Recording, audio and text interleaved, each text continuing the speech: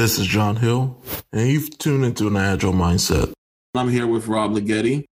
He's a Scrum Master chapter lead in the Philadelphia metropolitan area. Others have referred to him as a high-caliber IT professional, outstanding project manager, and exemplary professional. But for me, I refer to him as the type of leader that I will follow into the trenches and go to war for. Rob, how are you today? I'm doing well, John. Thank you so much for having me. Thank you for being able to join. It's interesting. I know that we were talking about this topic for a few weeks now, but I wanted to really dive into how do we encourage leaders to embrace the servant leadership mantle, and how do we empower their teams or organizations to that ownership to increase accountability.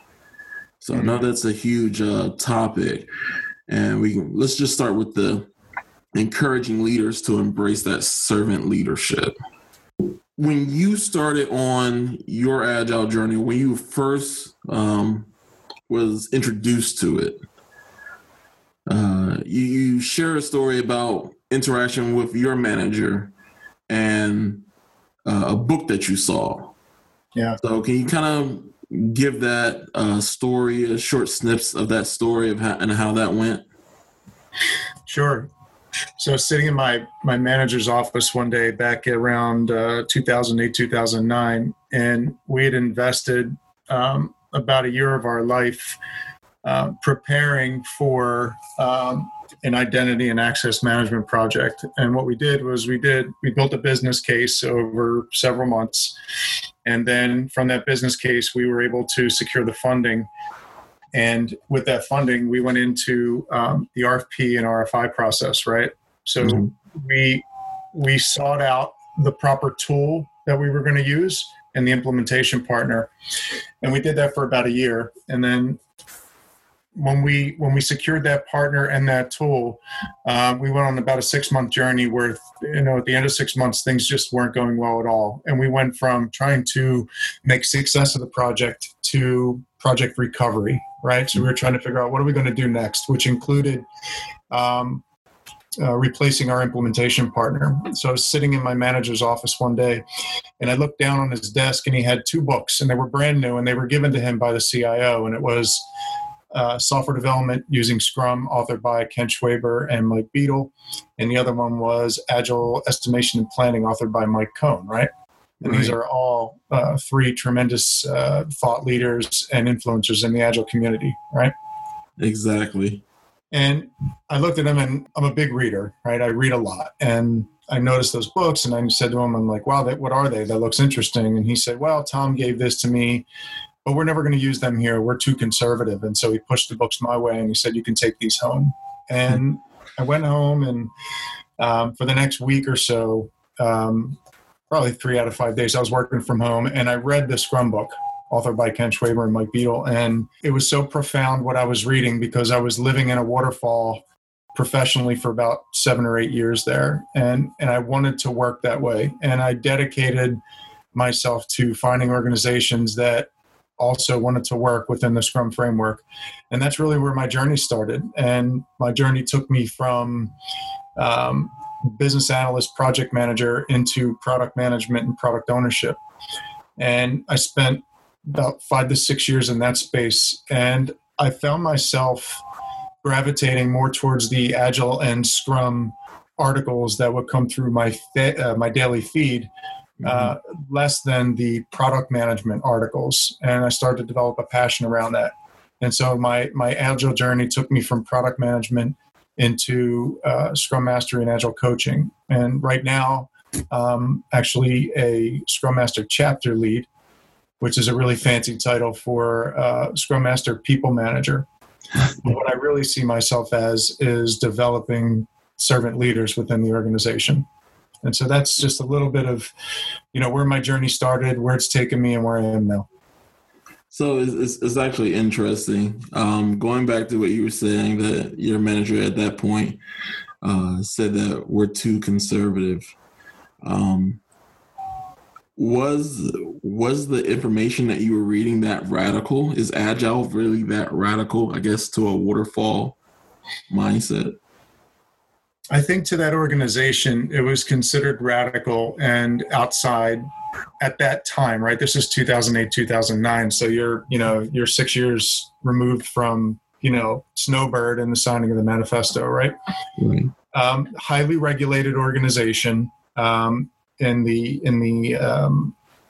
utilities industry, right? So heavy layers of regulation, heavy layers of compliance. And again, we were working on an identity and access management project. So to try and take an agile approach or to try to bring Scrum into that organization was radical at the time. And I think that's why he gave me those books. And that my manager at the time was very risk averse. And I owe him a debt of gratitude because I learned a lot about evaluating, building RFIs, building RFPs, evaluating tools and implementation partners. But when things are going wrong, you have to be able to, properly inspect and adapt and pivot when things are going wrong. And I think we just waited too long, and that's how we ended up in Project Recovery. In a combination to that, the waiting too long, do you think it's the waterfall mentality that, hey, we need to formulate this perfect plan and stick to it? Do you think that that's something that managers nowadays still hold true, and it's hard for them to shift out of that mindset? I think to an extent it's still there. I think there's comfort in planning, right? I think when people, they lay out the perfect project plan and, it's linear and I think they sleep better at night with something like that. Mm-hmm. Building software and digital products is, it's very complex, very adaptive, right? You're constantly dealing in the unknown. So plans don't necessarily go well. They feel right, but they quickly go off course, right? And right. I think you just have to have the ability to recognize that and be able to adjust. And I think there's a lot of managers that I've come into contact with and leaders and senior leaders that just lack that ability to go off course, right? There's a lot of factors involved. It's, they have the plan, but then there's also their mindset, right? And the way that they operate within an organization. And so they're operating within their comfort zone. They're in a position of power based on their title and their role in the organization. And they're going to continue going down the path that makes them feel comfortable. And I think it takes a really strong and courageous person, like an Agile coach or a Scrum Master, to help those managers understand how Agile ways of working and intent-based leadership can actually work into their advantage.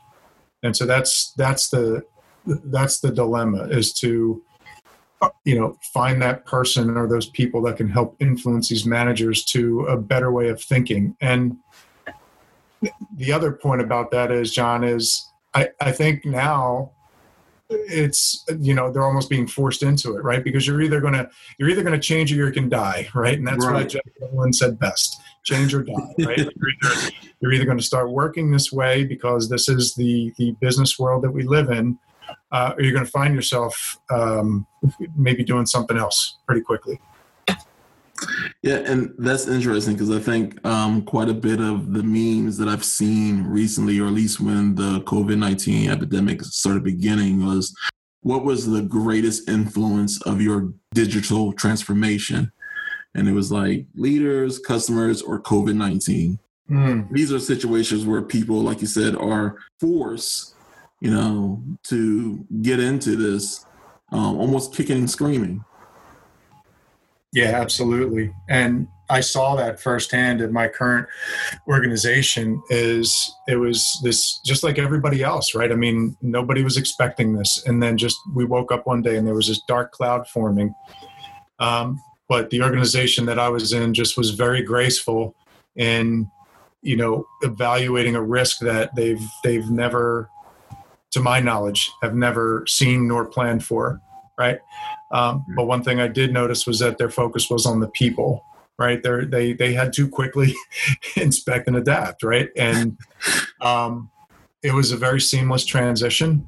There was more unknowns that you could shake a stick at. And this organization and then this company I'm with, there's a lot of, so they're in a financial industry, right? So you're calming investors, you're calming high net worth individuals, and you are also have to pay attention to the risks that are involved with having key people working from home, right? Because you've got customer information and sensitive data that you have to pay attention to. So the overall shift and pivot from office work into remote work was graceful. It was seamless. And I felt like all these leaders that were making these decisions really had a really profound focus on people.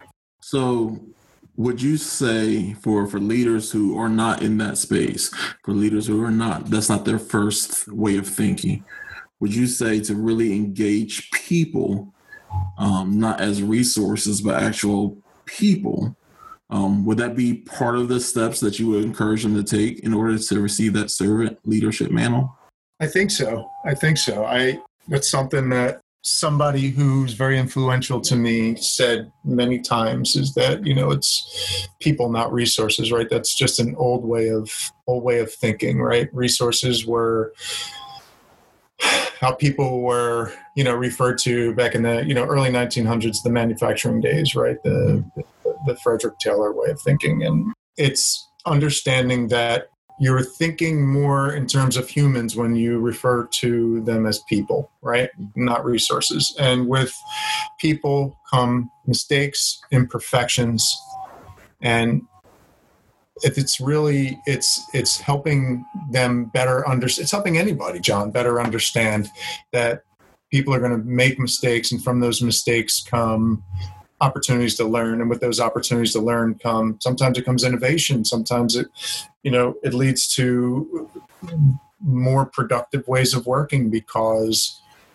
there's a layer of trust that's developed. And right. With that layer of trust, I think comes more productivity, right? People are working happier. They're working because they feel trusted. They have a purpose. They have a manager who is, demonstrating servant leadership traits and principles. And just, I think overall, you have a happier group of people, and to help them understand, help anybody understand, but in particular leaders, help them understand that, I think it works. It's best for the entire organization, and everybody wins. No, I definitely agree. As I mentioned before, one of my previous clients, one of their teams had a situation, and their leadership, I won't say that they overreacted, but they were very furious and let it show. And they didn't realize how contagious their emotions were, that it affected the team's performance. So you can't look at people and not expect for them to receive whatever vibe or feeling you're getting off. And I say that because one of the books that I've been lately reading is the emotional intelligence, and being able to have that empathy and interact with people. And kind of what you were saying, where, you have to be able to trust and build that trust, and understand that things aren't always going to go according to plan. People are going to make failures, but trusting them to learn from their mistakes, trusting that they're going to be there to correct their mistakes. We want to be able to make sure that we're supporting them in the right way and not putting additional fear. Because I tell managers all the time, the more intimidation you give to your team, they'll be worried about every little thing that they do, and they will be afraid to make a step forward. Yeah, and you mentioned the word awareness, right? Mm-hmm. The characteristics of servant leadership. And I think and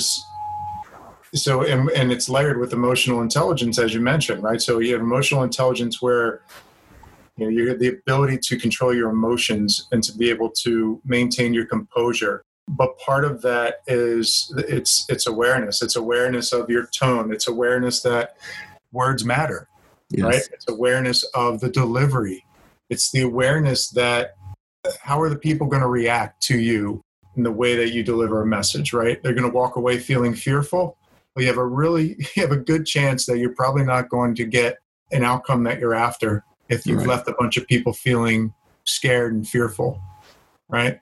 Right. But if you're in control of your emotions and you have the general awareness that you're in a moment where you're trying to deliver a message, and if you deliver it right and you're in a way to inspire and help people understand that, whatever the situation is, maybe there was a mistake that happened, right? They missed a sprint goal, for example, or bug was discovered in production that impacted some important customers, right? These things happen. And it's in the delivery that not only are you going to get the outcome to solve the problem, but you're also building leadership capital, right? You're not only building leadership capital, but you're positioning yourself as the kind of leader that people want to follow, right? The kind of leader that people will listen to, the kind of leader that people will respect. And I can't say enough about awareness and it layered into emotional intelligence. It's something I'm also very interested in, emotional intelligence. And I think it's never been more on display than it is today in our current world, right? No, I definitely agree. That is something that's very lacking, especially in the political arena. That, along with empathy and just really relating to the people, relating to the hurt that's going on across the country. It's actually not just one particular place. It's really echoing from Minnesota to DC, LA, Philadelphia to Atlanta, all over the country. And I even see messages from people outside of the country sharing the same emotion. But you can have all of that. You can have all the empathy. You can have all the trust amongst the people. But if the leadership isn't on board, if the leadership isn't self-aware of what's going on, then you are going to run into a roadblock. There's no doubt, right? And I think that word empathy it's also key here, right? I mean, having empathy if you go back to the example of, the Agile team that there might be a bug in production or they missed a sprint goal, right? It's having empathy that, if you look at the fact that maybe what the situation was when they missed that sprint goal or how that bug made it in production, right? Mm-hmm.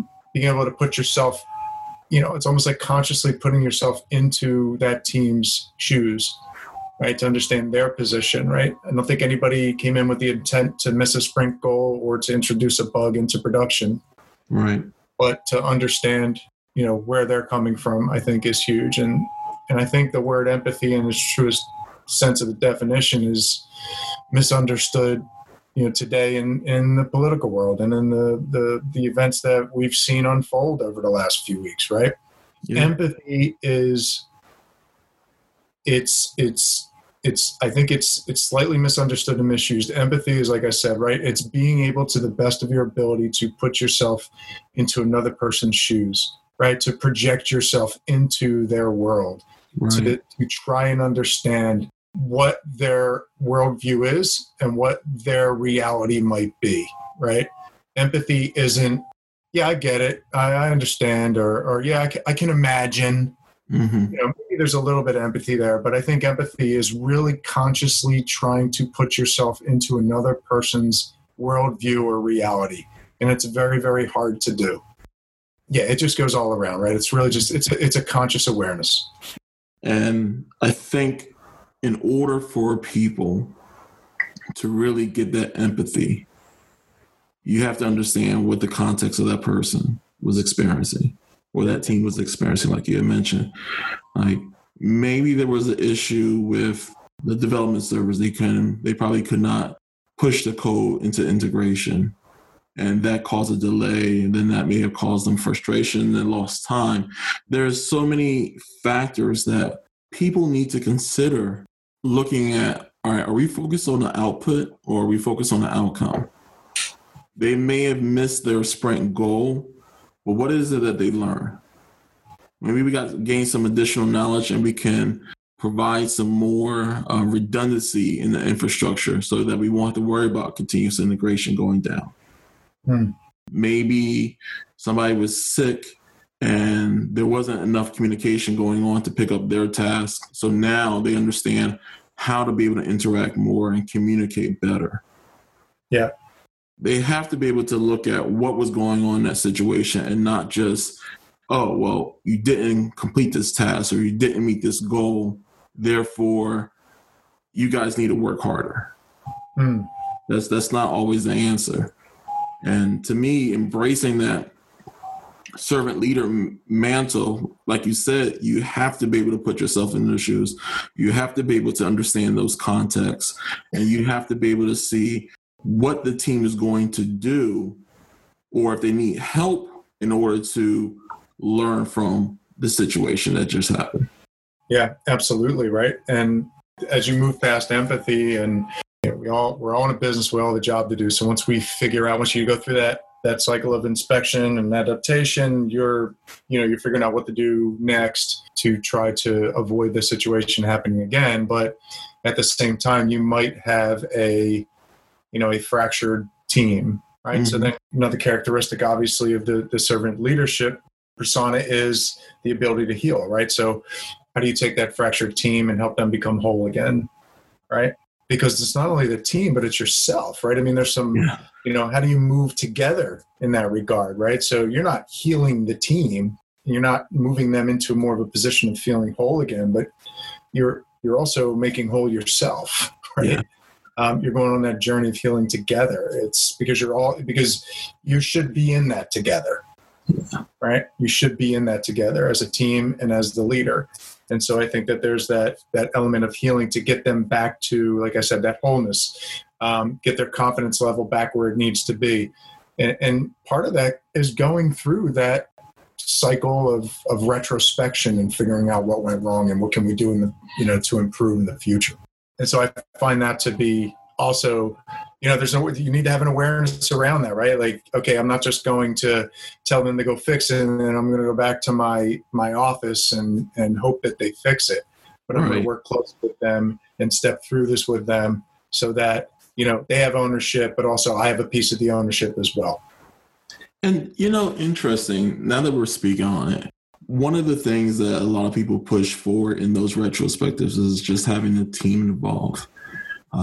Because one of the issues is they will be worried that the manager would be looking to point fingers or not looking to be that servant leader. But just having this conversation, it makes me wonder if you get to a point where the team is trusting and you really have a manager who's a servant leader, then what would be the harm in involving them? Because they could really be that healer. They could really be that support to help the team move past whatever shortcomings that they ran into. Yeah. And it's interesting, right? Because I worked for an organization where it was a debatable topic, right? It was, some of the managers wanted to be in the retrospectives, and the expectation was that the team was going to publish the notes from the retrospective, right? And so there's pros and cons to that. Let me see if I can break this down. First of all, the retrospectives for the team, right? It's for them to take an opportunity to look at the past sprint. Obviously, what went well and where are the opportunities for improvement, but also to take some action out of that, right? Right. That's for the team. I feel as though a team that wants to be transparent in everything that they do, right? If there's psychological safety in that team, in that organization, those team members might be open to allowing management attend, right? Because if they have a concern about a management decision or a management behavior or whatever the case might be, if there's psychological safety, they can have that conversation with that manager in the retrospective, and good things are going to come out of that, right? I'm actually yet to see a team or an organization that's able to do that and do it effectively, because psychological safety is very, very hard to obtain in bureaucratic organizations. It's hard to obtain. It's not impossible, but it's hard to obtain. So I think the nirvana state is to get those teams to a sense of psychological safety where they can have those transparent retros that include management, and together the team and management can, define opportunities for improvement. Right.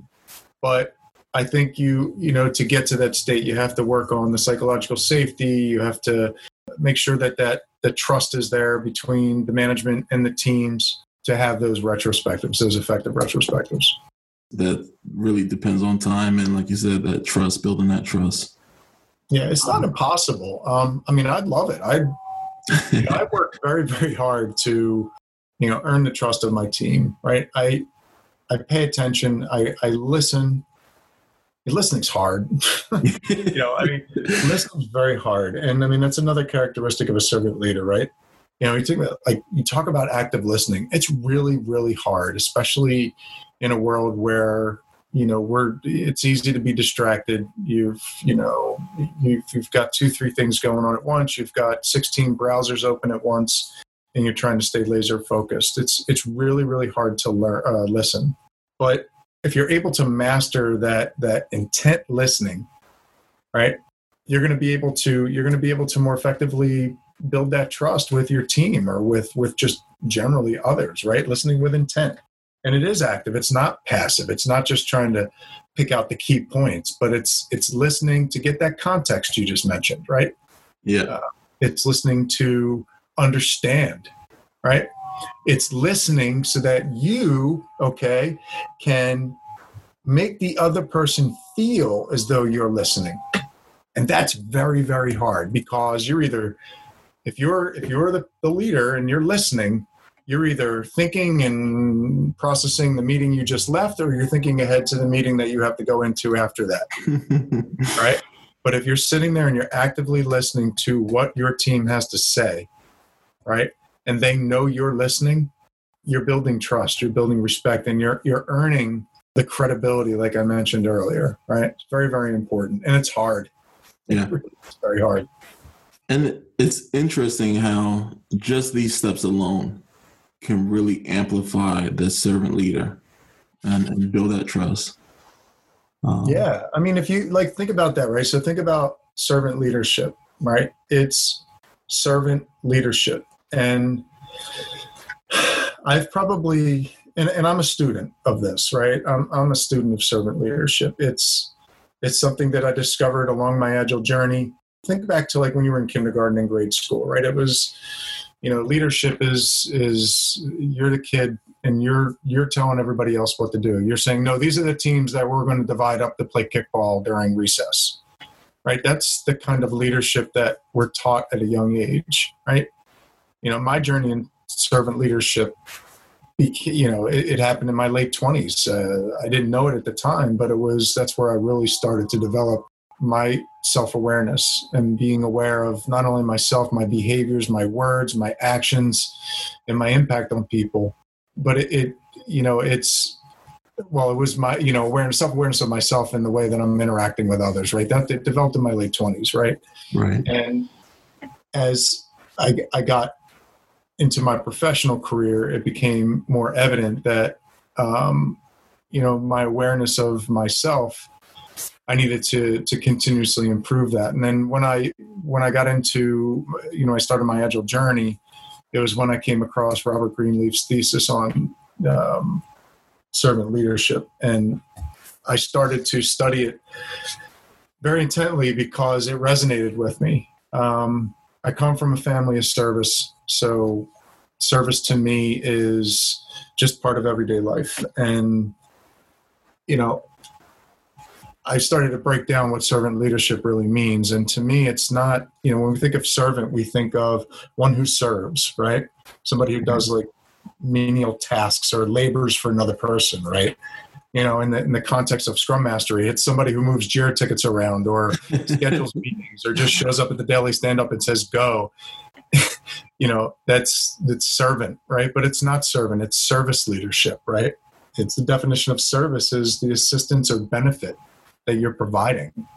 And active listening it's a benefit you're providing. You're listening to your team members. it's a helpful activity, or you're doing something that benefits another person. Right. So it's service leadership. And so I try to keep that in mind at all times. And, whenever I'm talking about this topic, I usually start out with like, let's get this into the right context, right? You're not moving Jira tickets around. You're not putting meetings in Outlook on everybody's calendar and showing up and kicking off the meeting, right? You're providing a service, and what you're doing is you're holding up a mirror in front of the team, right? And you're asking powerful questions so that they too can become servant leaders, right? And that's how you grow organization full of servant leaders who are self-aware, right? Who have empathy, who have emotional intelligence, and who have the wherewithal to heal a team or other people. Yes. Right? And this is something that, again, going back to my journey in servant leadership, it started with me becoming more self-aware in my late 20s, right? I went through a couple of very intense life situations that caused me to reflect. And, I'm a deep thinker as it is, and it's a gift and a curse. That's really where my journey in servant leadership started. It started with being forced into self-awareness in my late 20s. And I've been a student of this form of leadership, even more so in the last 5 to 7 years as I've become a people leader. And I try to practice these principles every day with my team, right? And it's very fulfilling, and it's radical, John. Yeah. Radical, right? Because it's going back to, my schoolyard example. Most of us have been grew up and with the style of leadership that it's command and control, or, you're telling people what to do, right? You're telling people what to do rather than recognizing that autonomy is a basic human element that we're born with. And that if you give autonomy, then you're going to get the best out of people. And so while working in your typical modern corporate organization, it's very, very hard to demonstrate these servant leadership principles, but it takes a lot of courage to live these principles, and it's something that I just really focus on and I try to do. So that's a very interesting segue. One of the things when I run into managers who are first experiencing their agile transformation or their agile journey, they are concerned that they won't have a role. Because if all the teams are autonomous, well, what am I supposed to do? As a manager, what am I supposed to be doing? And as you had mentioned, it's that servant leadership. Yeah. Is that support, is that making sure that they're whole, is that building them up so that they can understand your intent and make decisions without having to wait for you to respond always. So how would you also help other managers understand how to empower their teams, or why to empower their teams for that autonomy? So if you layer on top of, so you mentioned intent, right? So another profound influence, right? David Marquette, intent-based leadership, turn the ship around, right? One of my favorite books. It's moving from directing and telling people what to do to experimenting with providing autonomy and asking one powerful question: how can I help? Right? I was just in a conversation today where I was meeting with a product manager, and he's new, and we're standing up a new agile team, and he's the product manager on the team. And I reached out to him, and we were talking about just what the first 30 days looks like for this team. And, he was expressing to me that while his expertise is in product management, he's learning what the Scrum framework entails and what it means to work, in an agile organization.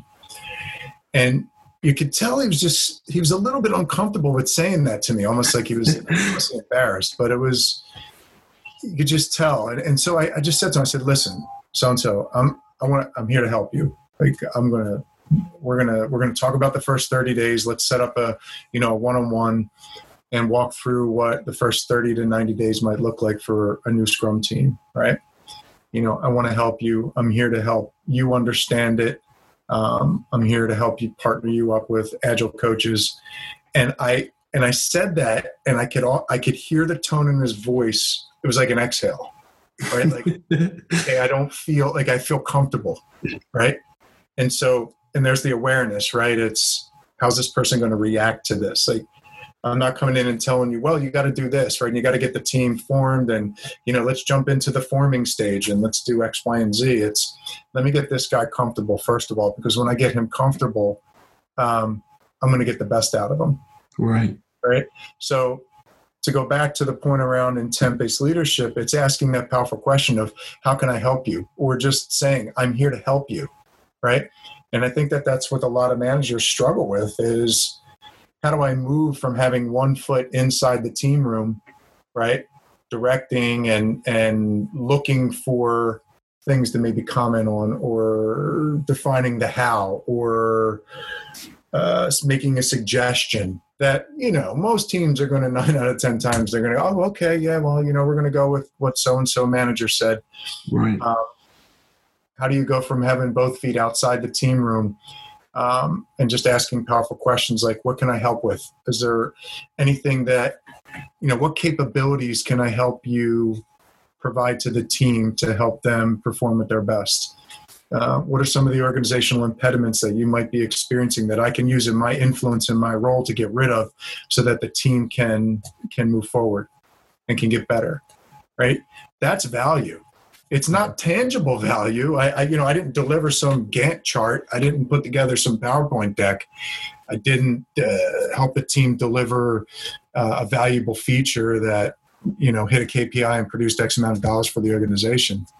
But I asked powerful questions that helped a team do better work, move faster, and deliver. Right. But also feel like they have a sense of purpose and to feel on top.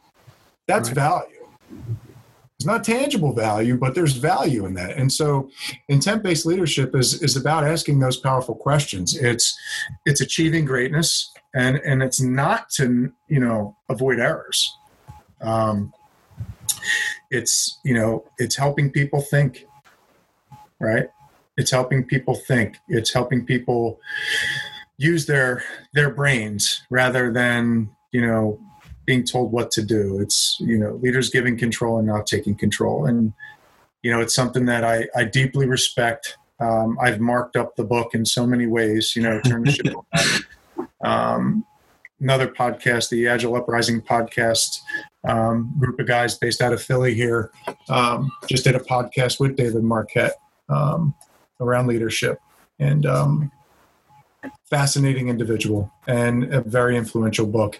And if you ever want to learn about intent-based leadership, read and study the book and just experiment with some of the practices that he talks about. It's been profoundly influential on me. Yeah. I think the closest that I probably got to intent-based leadership, I was reading Team of Teams. And then they were talking about how they had Scrum teams of 150 people and how that was unmanageable. But when they broke it out into various Scrum of Scrums, expressing their intent to each level, then the communication was very fluid.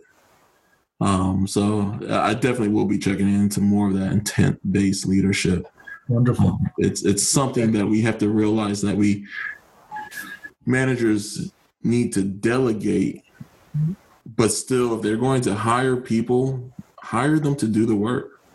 Yeah.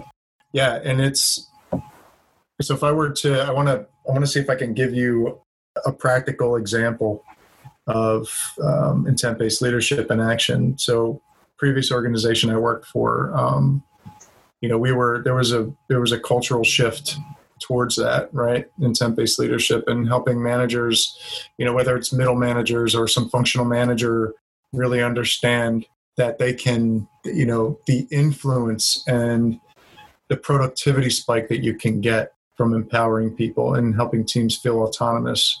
One of the things that I did on a regular basis was have conversations with these functional managers. And I was a functional manager there as well. At the same time, I managed a group of Scrum Masters. Mm-hmm. And it was meeting with them and helping them understand through examples, right? And this was not easy, John. I had to build trust with these people and create an environment where I could have these conversations, but it was helping them understand, like in a particular meeting, they may have gone unconscious in the meeting and started providing direction to the team, right? Because they fell back into what felt comfortable for them or felt right for them, was providing direction. So I would meet one-on-one and give specific examples of observations that I had in these meetings that I was in with them, of where they could have asked, how can I help? Or, took a powerful moment and gave autonomy to a team, gave control to a team, but instead kept that control and directed the team. So the point is, in these regular one-on-ones, I would provide specific examples of things that I observed or things that I heard as a means to facilitate the conversations around how to move more towards that how can I help mentality, focusing on changing the environment, right? And that's what we try to do in our role, is create the environment for the team to thrive, right? And that's a definition of a great Scrum Master, right? It's, doing great things within the team, but outside the team, you're creating an environment for them to thrive. And that's what we're trying to do with functional managers, is give them the space to thrive so that they too can go out and help whatever's in their sphere of control, create the environment for others to thrive. And, it becomes infectious. That's a good pandemic, right? Right, exactly. Yeah. So that's what we're trying to do. And it takes a lot of work. And, these things, so I'll wrap up by saying this, you have to build an environment of trust and let's just say trust in these conversations with these functional leaders, that you can, have these conversations, these tough conversations, and give these tough examples. And it's not easy to do, right? You have to build a rapport and you have to put in the work, right? Yes. And that work might be taking them to lunch, or, sometimes you gotta massage the ego a little bit. Yes. To get what you're after, right? And if you're willing to put in that work, and you're willing to put in the time, and you're willing to, massage the ego, so to speak, it's these little tactics that you can employ to create a brighter future. And, it's hard work. That is definitely one thing that I like doing, or at least liked doing before COVID happened. But I would gather my team at my house and just have a cookout.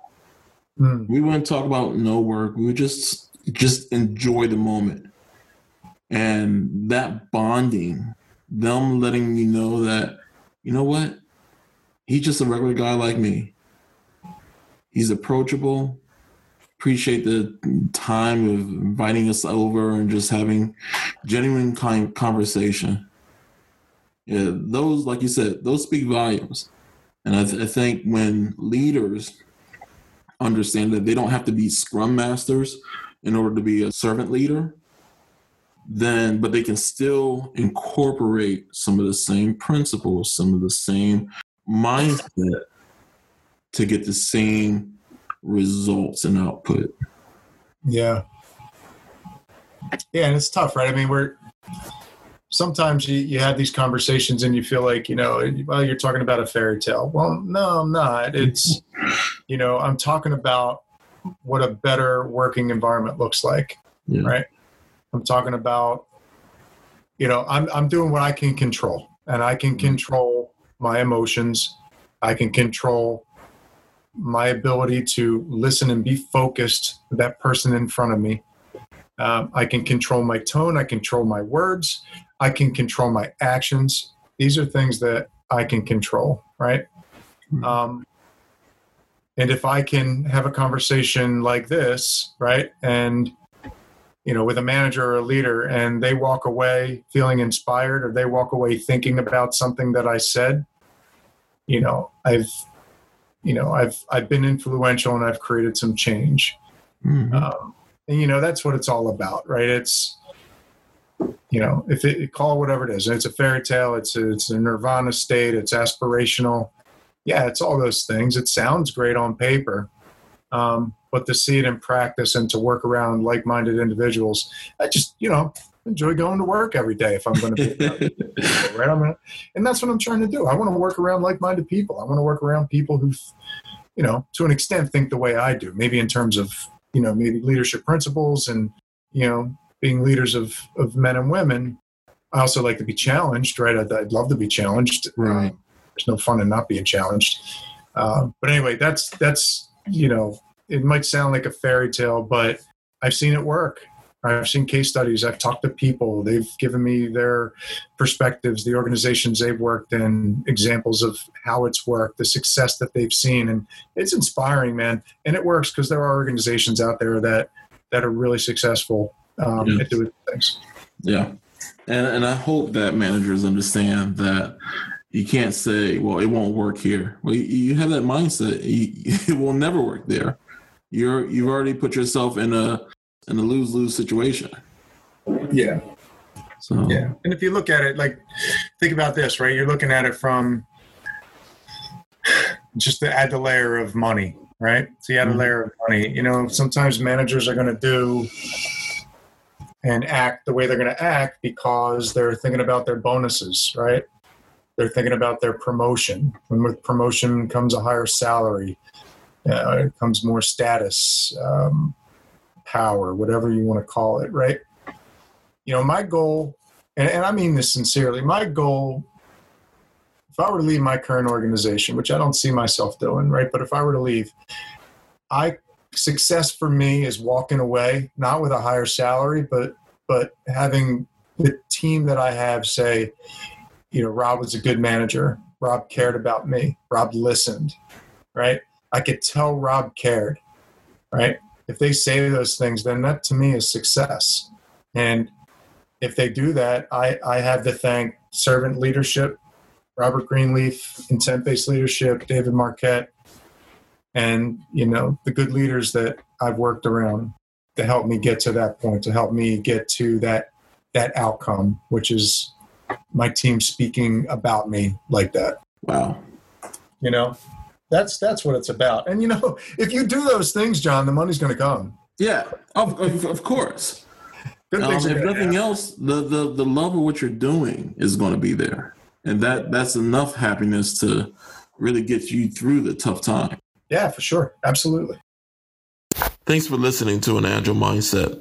If you like what you heard, please subscribe to the show and leave a rating or review. We love your feedback. To hear more episodes of An Agile Mindset, visit Apple Podcasts, Google Play Music, Spotify, or SoundCloud, or head to perimeterdesigns.com/podcast.